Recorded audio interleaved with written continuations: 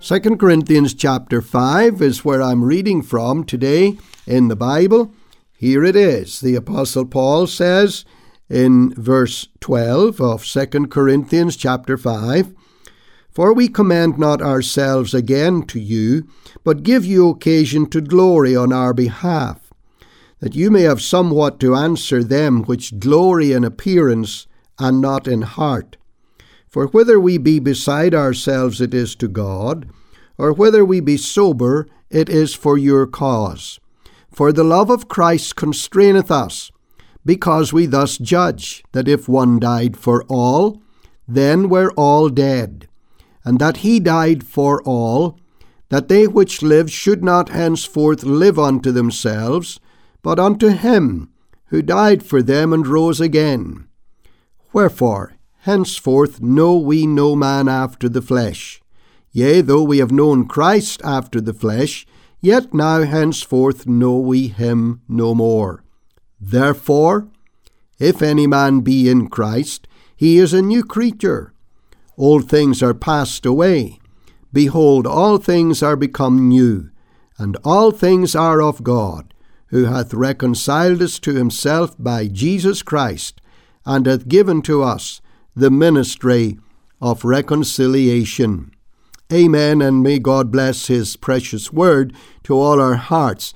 If you've been listening to previous programs, then you will know that the thread that is common to all of them is that I've been speaking on new things.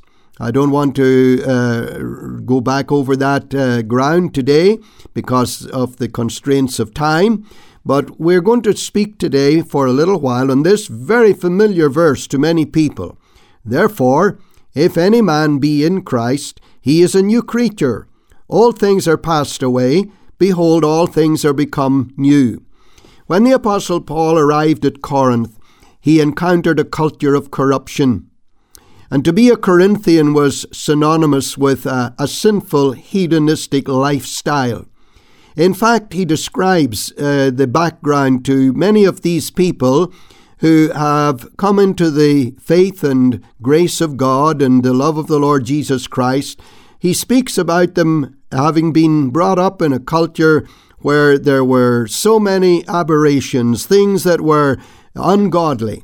He says in 1 Corinthians chapter 6 and verses 9 and 10, "Be not deceived, neither fornicators, nor idolaters, nor adulterers, nor effeminate, nor abusers of themselves with mankind, nor thieves, nor covetous, nor drunkards, nor revilers, nor extortioners shall inherit the kingdom of God." And here's the key phrase, "And such were some of you. But ye are washed, ye are sanctified, ye are justified in the name of the Lord Jesus, and by the Spirit of God." It was a choice place to put the message of Christ crucified, risen, and exalted to the test. And obviously it worked very powerfully in the face of such skepticism and secularism and sinfulness. Where the darkness is most intense, the light of the gospel shines the brightest.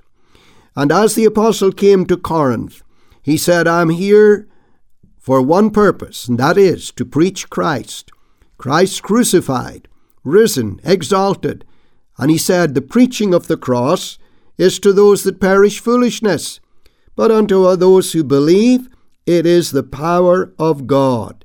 And bless the Lord, whenever this man came with the message of the gospel to the city of Corinth and met all the secularism and the sinfulness that he met and the hedonistic lifestyle of the people, he addressed them with the message of the cross work of Jesus. We live in a secular world. We live in a society that is very much thrown off the constraints of grace and God and the Bible and the commandments of the Lord. What is the answer? What is the need of the human heart? Well, the need of the human heart is that it has to have a change, a radical change, a transformation, and bless the Lord, the message of the gospel of our great God and Savior is the one great message that transforms the lives of people. And by the time the second epistle reaches Corinth, living proofs are evident in that society. People who had been raised in Corinth physically are now raised in Christ spiritually. They are, as it says here in verse 17 of 2 Corinthians chapter 5, they are new creations. It was the constraining love of Jesus Christ that brought the Apostle Paul to this sinful place, Sin City, Corinth. He knew that he had a message that these people needed to hear, and that is addressed in verse 14. He says, "The love of Christ constraineth us, because we thus judge that if one died for all, then we're all dead." That simple but profound phrase, one died for all. He died for all. And thinking about Corinth, I'm sure that the Apostle Paul saw the people as they were, dead in trespasses and sin, and people who needed the life-giving gospel of Jesus Christ. And one died for all infers that all were already dead. And that was true of the people in Corinth. They were spiritually dead. But it was the death of the Lord Jesus Christ on Calvary on behalf of and for people who were already dead in trespasses and sin. That's why the apostle came to the city of Corinth. And right here we have a twofold death scene. We have a humanity that is spiritually dead, because the Bible says in Adam we're all dead, none excluded. But there's another death, and it's the death that's recorded in the Gospels of Matthew and Mark and Luke and John. And it says of these people who were dead in trespasses and sin, that he came and he died for those. For whom did he die? For all who were spiritually dead. But it not only says that he died for all, but it also says he lives for all. Because in verse 15 of 2 Corinthians chapter 5 it says that he died for all, that they which live should not henceforth live unto themselves, but unto him which died for them and rose again. Death is not the end of the story in the gospel message. The tomb is empty, the cross is empty, Jesus is alive, and not only is he alive, but he is ascended. And the Bible says he is seated at God's right hand. He lives for all, and that is for all who will embrace his resurrection life.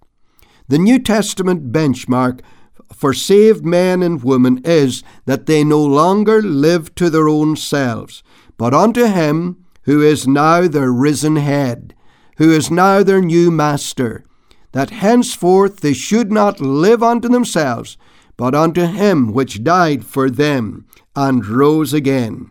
You know, it is when the apostle is writing to the church at Rome, he says, we have been raised with him, that we should walk in newness of life. And we find that in Romans chapter 6 and verse 4.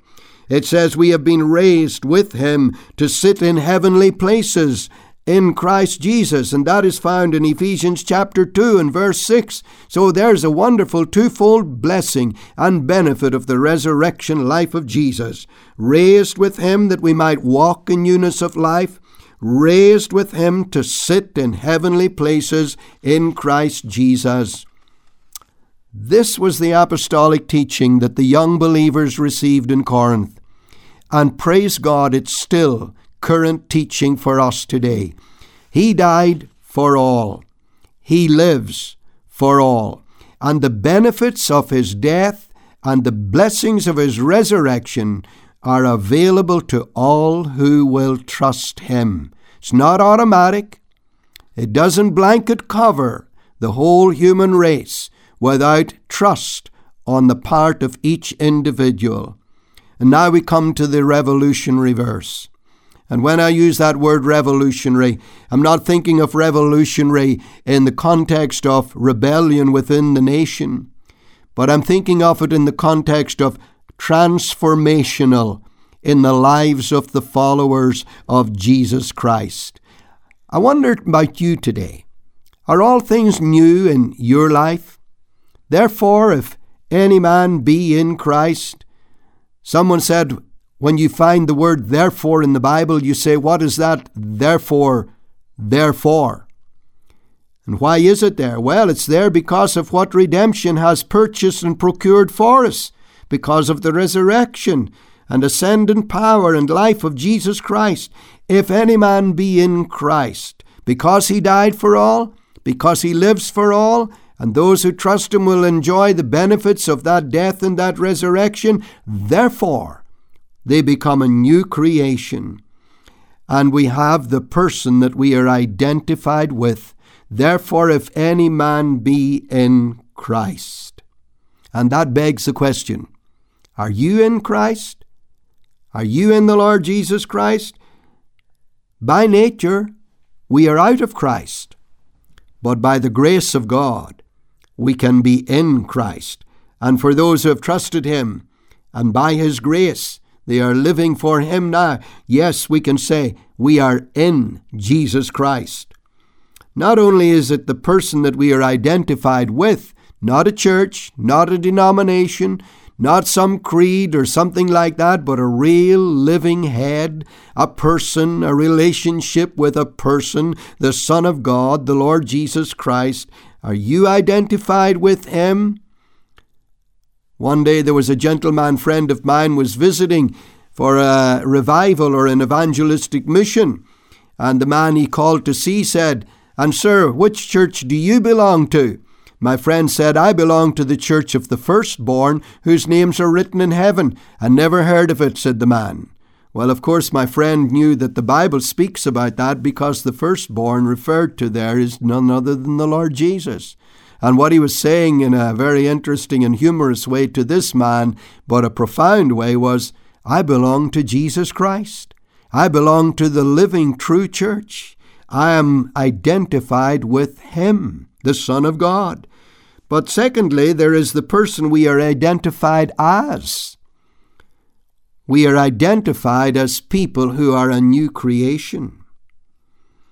The New Testament believer is not someone who has undergone a cosmetic makeover, not someone who has undergone a kind of plastic surgery.